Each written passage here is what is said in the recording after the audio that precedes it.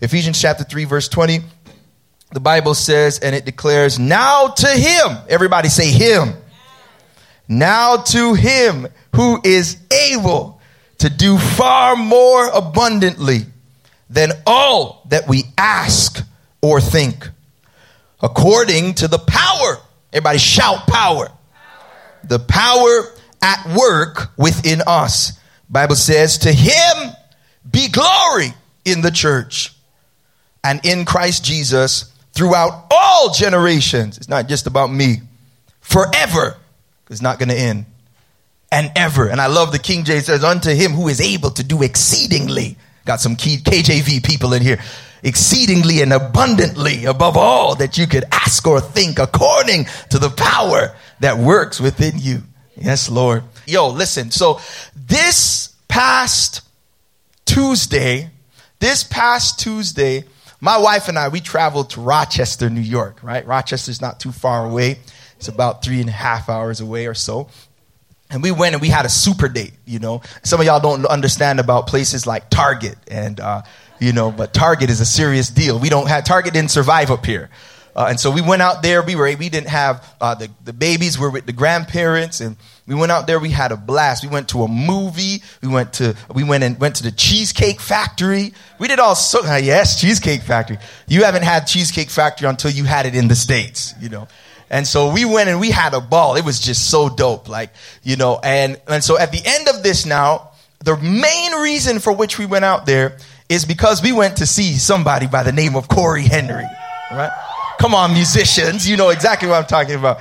If you're a musician, you know about Corey Henry. And if you know me personally, you know that Corey Henry is my favorite musician of all times. He plays the Hammond organ, which is, if you go look up what a Hammond organ is, all that sound that you usually hear in like gospel music and church. Yeah.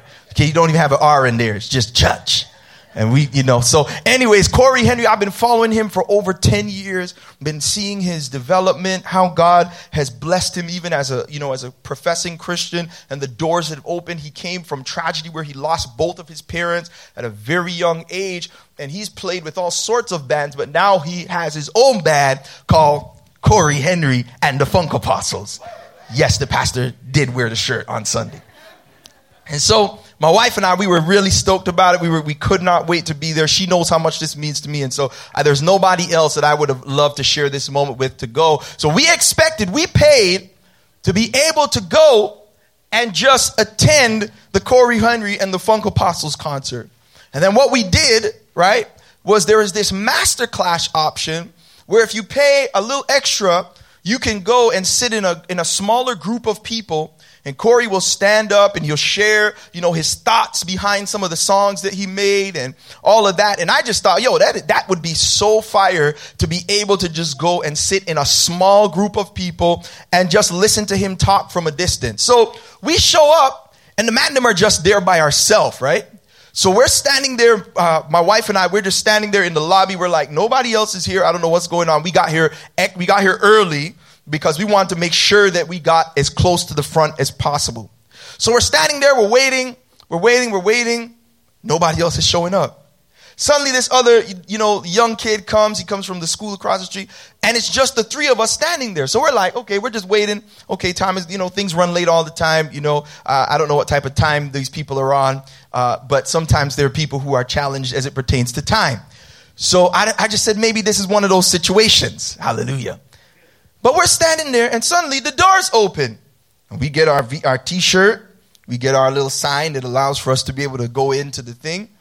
And then we turn around and Corey Henry is standing right there. And I'm about to lose it like a Beyonce concert or something, like a little high school girl or something, like, oh my gosh. I'm like, babe, oh my gosh, Corey Henry, And we go in and Corey, what happens is, for some reason, because this, you need to understand, this never happens.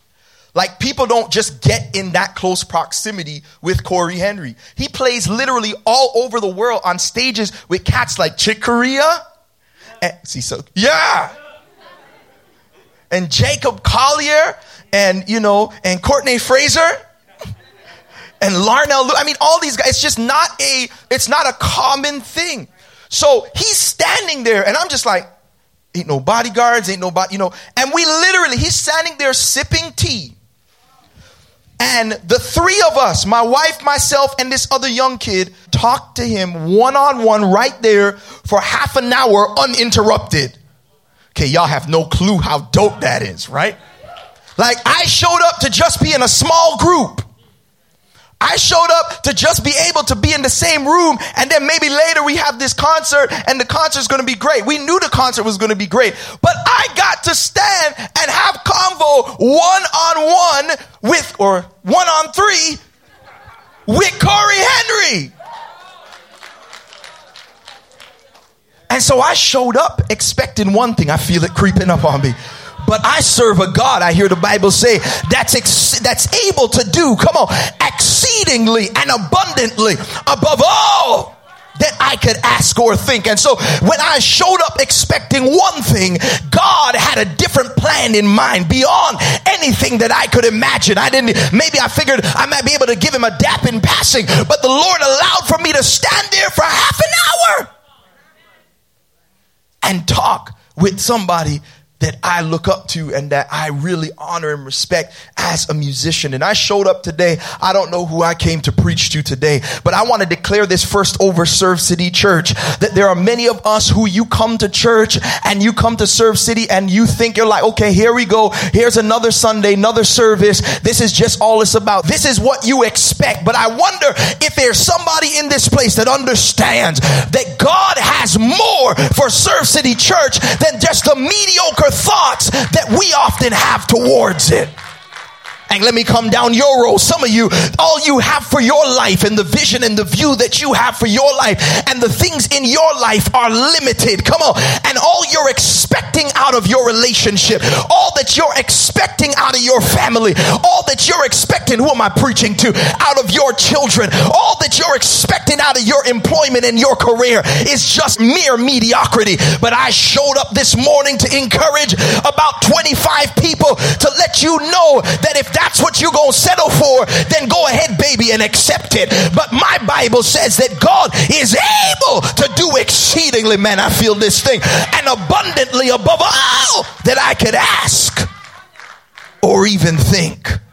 Came to challenge your faith on this morning. Came to encourage you to understand this morning. I believe that it will be a blessing to you. So there's a story in scripture, and I love this story, and the Lord put this on my heart as we started to jump into this, and as I was studying about this story of Sarah and Abraham and somebody by the name of Hagar. Everybody say Sarah, Abraham, and Hagar. And the Bible lets us know in Genesis chapter 12, I'm just going to summarize, but in Genesis chapter 12, God tells Abraham that he is going to make him the father of many nations. Now, the thing about it is, for those who don't know this, the thing about this is that number one, Abraham was 75 years old at that time. So Abraham is an older individual, and he is there when God makes this promise to him in Genesis chapter 12 verse 4. It indicates and lets us know that he is 75 years of age. And so he thinks when people reach that age, they're usually thinking, hey, you know what? I've done all that I can do. I'm an older person. This is the case, and there's nothing else beyond. There's nothing possible beyond this. In fact, not only this, I am incapable at this age. And my wife, who is just about 10 years younger than me, she is incapable of being to the place where she can have a child. But the thing is, it's incredible that Abraham or Abram at the time, because his name changes later to Abraham, when God makes this promise to him about many nations coming from him and being blessed because of him and through him, he doesn't respond negatively in this time. But what happens is that as we continue to move through the chapter, when you get to Genesis chapter, and if you will, Genesis is in the first part of the Bible. For those who are new to Bible, it's actually the first book of the Bible. And we're going to chapter chapter 15. And look at what Abraham shows up and says now. So initially in Genesis chapter 12, he doesn't trip out when God makes the promise. But then as a little bit of time goes by, the Bible says in chapter 15, verse 1 and onward, after these things, the word of the Lord came to Abraham in a vision. Fear not, Abram, I am your shield. Your reward shall be very great. But Abraham said, watch what he says now. Everybody say, Abram said. He says in this moment, he says, but Abraham said, O Lord God, what will you give me? For I continue childless. And the heir of my house is Eliezer of Damascus. And Abraham said, behold, you have given me no offspring, and a member of my household will be my heir. And behold, the word of the Lord came to him, this man shall not be your heir. Your very own son shall be your heir. And brought him outside and said, look towards heaven and number the stars, if you are able to number them. Then he said to him, so shall your offspring be. And he believed God, and he counted it to him as righteousness. Man, this is some beautiful stuff, because initially there's no apprehension toward this promise. But then as there's a little bit of time that passes by and Abraham thinks about it, he says, man, you saying that I'm going to be the father of many nations. I don't even have one child, not a one child. Come on, Nan, I don't got one child, and you're making this promise to me. How is this going to happen? And then God in this moment declares to him, look outside and see the stars and see how it would be. It's beyond anything that you could ever imagine or think. In other words, Abraham in this moment, he looks at his current limitations. Come on, church. And he says, well, this is the fact of the matter is God must be making this promise to me. His ability to be able to make this promise efficacious in my life or bring it to pass must be based upon what I have, what I can do, or what I can't do. But the promise that God made to Abraham was not based on his current limitations. Come on, somebody. But the promise that God made to him was based on God's ability to be able to do supernatural things. It don't matter how old you are. It doesn't matter how your situation looks. It doesn't matter where you didn't graduate from. It doesn't matter what degree you don't have. Who am I talking to? It don't matter what sickness you got. If God said it, it doesn't matter what limitation you're facing. God is still able to do exceedingly and abundantly above all that you ask or think. His power works in you. Can I give you point number one? Bible says, watch this, and so this is what we encourage this, because Abraham expresses his frustration, and I want to tell somebody in regards to this, don't let the reality of your current limitations hinder you from clinging to what God is saying for your future. Let me say it again.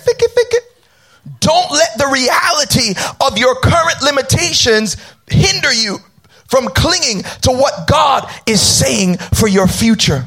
There are many of you, and you're saying, you know, you read in scripture that God wants you to have the type of marriage that God wants you to have. And you're saying, God, I can't have that type of marriage. Do you know the brokenness that is in my marriage right now? I don't know who I'm preaching to. God, you know, God, you see that God wants you to have peace in your mind. As he said in Philippians chapter 4, verse 6, he says, be careful for nothing, but in everything with prayer and supplication, make your requests be made known unto God. And the peace, verse 7, that passes all understanding will guard your heart and your mind in Christ Jesus. And you're like, God, how can you want me to have peace? Or how can I have peace right now that I am facing some tumultuous situations and some heinous things have happened to me in my life, and it's hard for me not to obsess over these things. And God is saying that even though this may seem like a limitation, even though they might have touched you inappropriately and it's plagued you to this point, God is still able to break that cycle in your life and bring you to a place of peace. Some of you, God has put in your heart, in your life, that he has called you to start a business, and it's been in your heart, and the dream has been there, and he told you, and you drew, and you put it out there, and you drew on your pad the plans that you had, and then you took those plans because of the limitations, maybe because of the neighborhood you grew up in, or maybe because of what people told you, they told you that you couldn't do it. Man, I'm preaching hope to somebody today. And they told you couldn't do it because of all of these things. Or somebody, I even just sense it, somebody told you you're a woman. Women can never do that. Who am I talking to?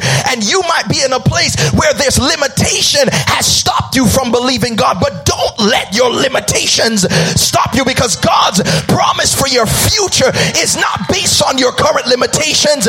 It's based on the fact that he's able to create the world out of nothing, that he's able, come on, to keep it far enough from the sun that it doesn't freeze and close enough that it does not disintegrate. Come on, God is able. If he's able to do that, he can do anything that he's promised. Somebody give God praise if you know that he's able.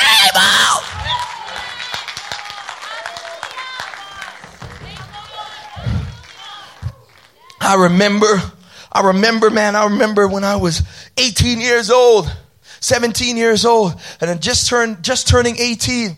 And I remember I was by myself in my house, and I was to a place where I constantly was hearing about the gospel, about the death, the burial, resurrection of Jesus. I grew up in a pastor's home, but I was a typical PK, and just, I did all sorts of waste youth behavior, and got to the place where, I was so far away from God, and I just didn't, and I would show up in church, and if you've heard my testimony before, I'd just show up in church, and I'd play the bass guitar. I was one of them guys, I'd be there, and I'd be one of those musicians, and all I would be doing was trying to think, who can I hook up with? Who can I get with? And that was my view, and that was who I was. I wasn't studying Jesus. Come on, I was studying the galdem. And so it was to the place where after service, I was through the week, I was in my apartment, and I was sitting on the couch. Come on. And while I'm sitting there on my couch is when I finally, for the first time, this stuff that the pastor was saying over and over again, the stuff that he was saying over and over again about how Jesus came and he loved me and he died for my sins and he rose from the dead with all power in his hand. This thing, it just clicked one day, and I read it for myself in Matthew, Mark, Luke, and John. And simultaneous to this, I also heard in my head, I heard the Lord say in my head, and now I know it's the Lord, but I heard a voice say, I called you to preach. And so simultaneous to me getting saved, because I gave my life to the Lord right there on my couch, I heard this in my head. And I was thinking to myself, I'm like, yo, the man them are like, are we just nuts or something? Like, I'm hearing stuff. And I got up and I went to the kitchen, and I said this in my head. I said, God, I grew up hearing the story of Jonah, and I don't want to get swallowed by a fish. And so since I don't want to get nyammed by a fish, if this is you have to have my dad to call me tonight before midnight. And so I anybody else ever put up the fleece out there? God, if this is you. Yeah, when you first start, you can do that type of stuff. And God also does answer. Later on, there's a little more maturity that grows, and you don't get those black and whites. But early on, that was what I put out there. And I said, God, if this is you. And so I was in the position where I was there, and the man them were watching all Fresh Prince reruns, fam, on Nickelodeon at night. Come true, Fresh Prince. And we're going back to back to back. We're just backing them off like nonstop until I remember it. This is the thing. My dad only calls me once a week, and he had called me already because I lived in Michigan at the time. He was still in Toronto, and he only called me once a week, and he had called me earlier that day. So there was no reason for him to call me back. And so it's getting to that time. It's like 11:58. And I'm like, God, I said before midnight, like what all is going on? And as soon as it turned 11:59, the phone rang. And right when the phone rings, at that point in time, I look down and I almost crap myself because it says Ontario call. And I looked and I saw it was my house number, my parents' house number. So I pick up the phone, and it's my dad on the line. And my dad says, because see, some of y'all, you wonder, why is this guy so passionate, man? Because I'm telling you, God unequivocally called me. I'm not second guessing. I don't have to try and figure it out. No, he made it clear, young man. And so he calls me, my dad calls me, and he says, I'm like, Dad, why are you calling me now? He says, I just felt led to call you right now. And I was able to tell him in that moment what it was that took place. And later that night, I had a vision. Some people don't believe about this type of stuff, but I remember I was in my room and I had this vision that took place that further solidified. If you want to know more about it, come talk to me about it after, but it further solidified it. And when I got up, the reason why I didn't believe it, because God went on to tell me that he was going to use me to plant churches and to raise up people for the ministry and all of this stuff around the world. I'm thinking to myself, I'm 18 years old. The man them are just still trying to learn to pull our pants up, let alone be planting churches and encourage and impart anything to anybody. I just gave my life to the Lord. And in the context that I was in, the only way that I was going to enter ministry is if I went through a 4-year undergrad and I had just dropped out of school to pursue music full time, and I was owing, so I couldn't get right back into school. Had to do my 4 years of undergrad, then I had to do 2 years of seminary, probably 2 years plus, and then potentially I may have been able to then get a job within that system. And so when I looked at this call, there was the limitation of my lack of education. There was the limitation of that Sally Mae devil. Come on, somebody. And I didn't know how in the world I was going to get past that OSAP demon unless it got casted out. But the fact is that this limitation, who am I talking to? This limitation proposed itself to this 18-year-old as something that God was unable to do. Or maybe I just missed it. Maybe it was that Taco Bell that I ate. Maybe it was a coincidence. But then step after step, whenever I put those limitations up, God would show me, come on somebody, he would put examples in my path of what he called me to do. Who's heard of Mary and Elizabeth? Come on, Mary and Elizabeth. Mary, God told her that she was going to get pregnant miraculously by the Holy Spirit. And the fact is that she was like, how in the world is this going to be so? And God tells her, I'm the one that's going to do this miraculously. But then he said, have you considered your cousin Elizabeth? Or Elizabeth, she was someone who was unable to have children, and the Bible declares and lets us know, says that Elizabeth was with a child at that moment. And the same way that God was going to do it for Elizabeth was the same way that he was going to do it for Mary. And for many of you, you've been presenting your limitations to God, and God's been saying, have you considered not to look at them and to be in a place of jealousy?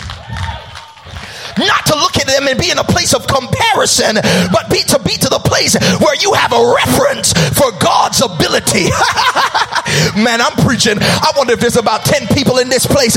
You're saying, I'm not going to be jealous another day in my life. When I see somebody get blessed in an area where I need blessing, instead of being jealous or comparing, I'm going to say, thank you, Jesus. Because if you were able to do it for them, you're able to do. Somebody give God praise because he's able.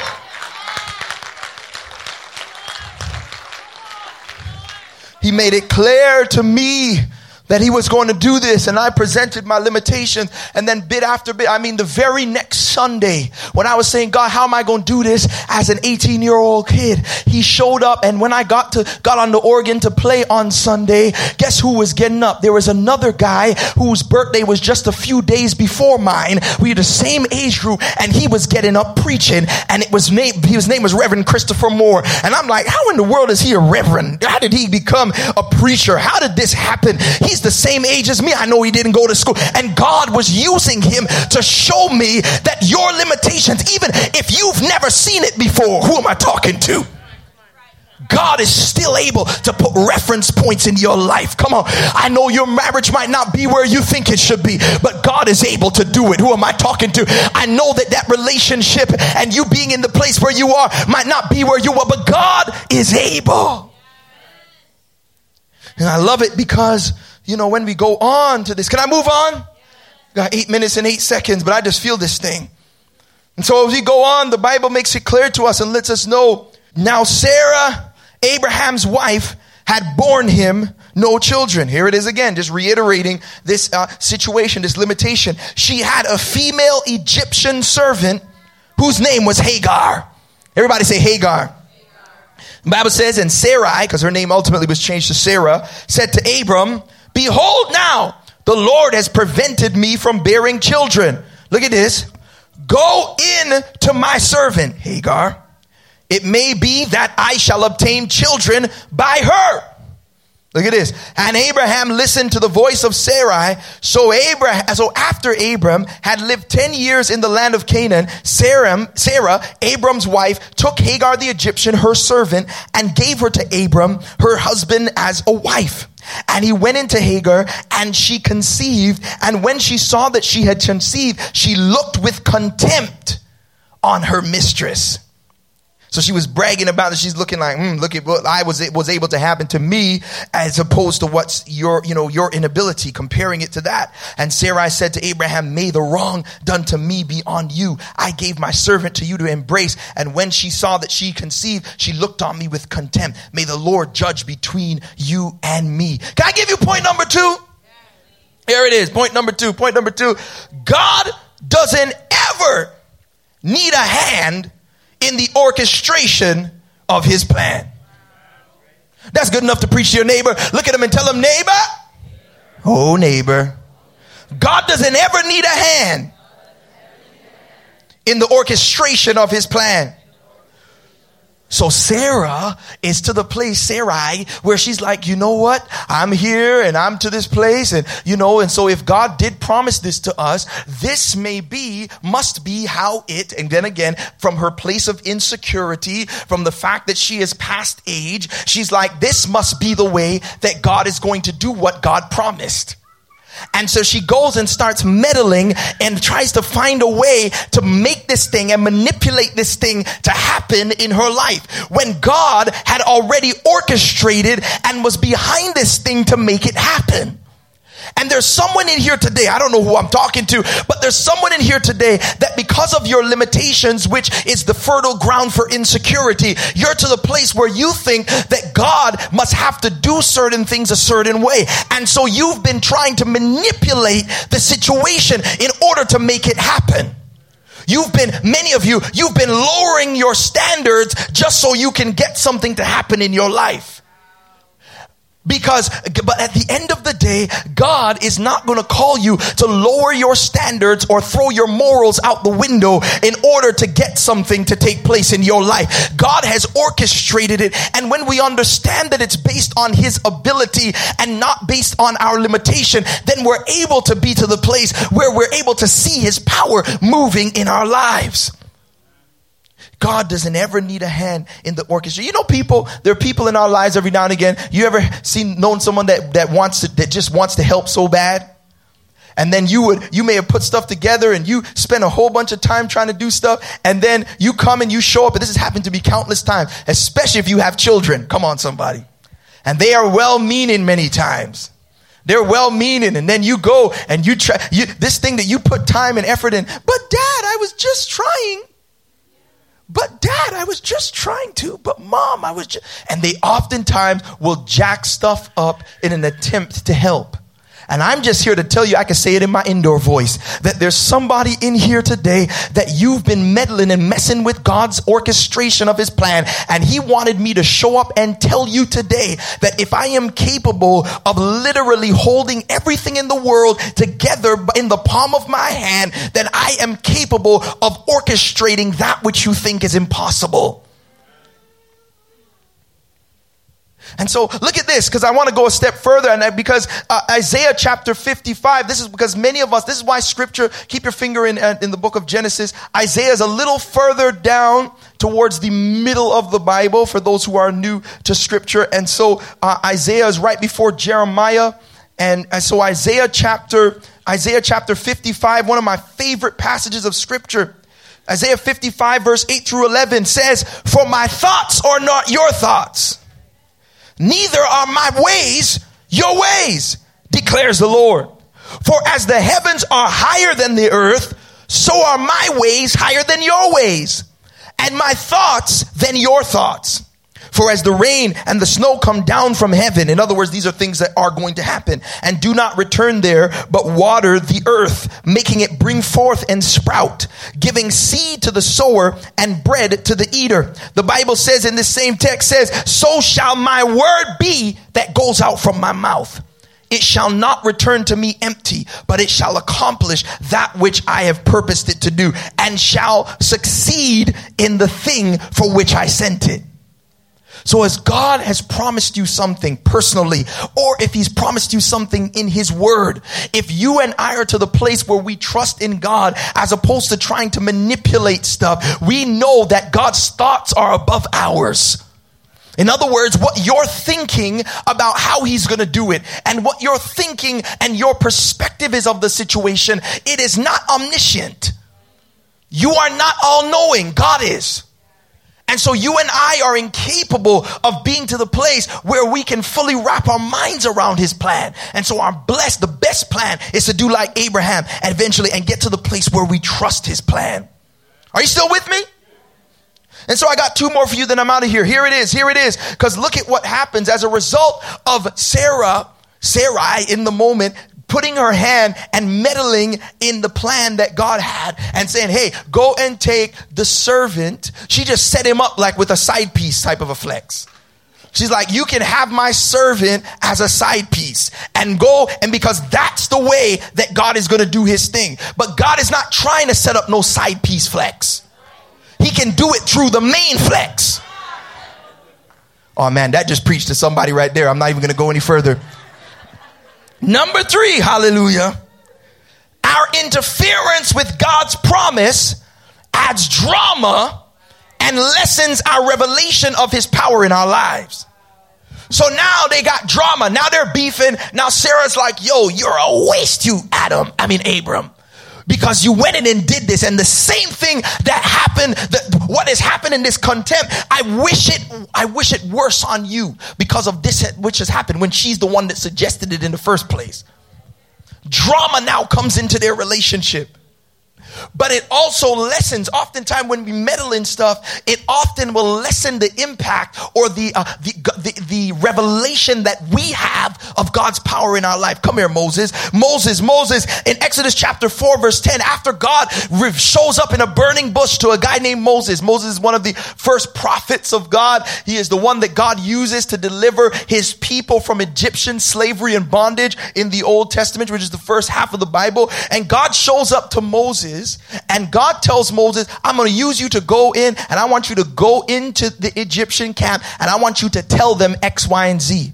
You know what Moses says? Moses says, God, but I have a speech impediment. I stutter, Lord. So instead of using my mouth, I want you to see, God ends up telling him, there's this Aaron who's next to you. Use Aaron as your mouthpiece. So you tell him what you want him to say, and he'll be the one that declares, because you have insecurity based on the limitations that you have. But it was not God's perfect will for Aaron to be Moses' spokesperson. God wanted to use Moses even with his speech impediment, because the power of God is not based on my might. It's not based on my ability. Come on. But it's based upon the power and the ability of our Almighty God. And there's someone here today that you're living the plan B for your life. Come on. When God has called you to walk, because he wants to reveal his power in and through you, not through somebody else. What area of your life are you doing that? What area of your life are you walking in a side chick anointing? Well, and God has called you to be the one through whom he demonstrates his power. And so this is why I say, number 3, our interference with God's promise adds drama and lessens our revelation of his power. Imagine if Moses actually continued to walk and allowed himself to be the mouthpiece. Even with his stammer and his stutter, he would have seen the power of God manifest. Check it out. Read Exodus chapter 4, verse 10 through 16. I just have to summarize for the sake of time. And so, as I'm bringing this plane down for a landing, I just love this, because time and time again, Abraham is reminded that all he has to do in the completion between the promise, the making of the promise, and the fulfillment of the promise, is trust and obey. Everybody say trust and obey. Trust and obey. Because the fact of the matter is that God is not requiring you. See, you trust in God's ability. You trust in the fact that he is God. And through trust in God, he then, watch this, takes your natural and adds his super to it and makes it supernatural. Through trust, grace, which is God's strength and his work on our behalf, through faith, when we put trust in God, his supernatural ability becomes efficacious in our lives. And so here in this passage, this is where we're at, because the Bible makes it clear. Here's point number 4. Can I give you point number 4? Between the making of the promise and its fulfillment, God only requires our faith and obedience. Abraham was 100 years old and Sarah was about 90 when Isaac was born. God made the promise to him in Genesis chapter 12 when he was 75. That's like 25 years that went by before this promise came to pass. In between, in the meantime, I remember my pastor a long time ago preached a message called In the Meantime. In between when God said it and it happens.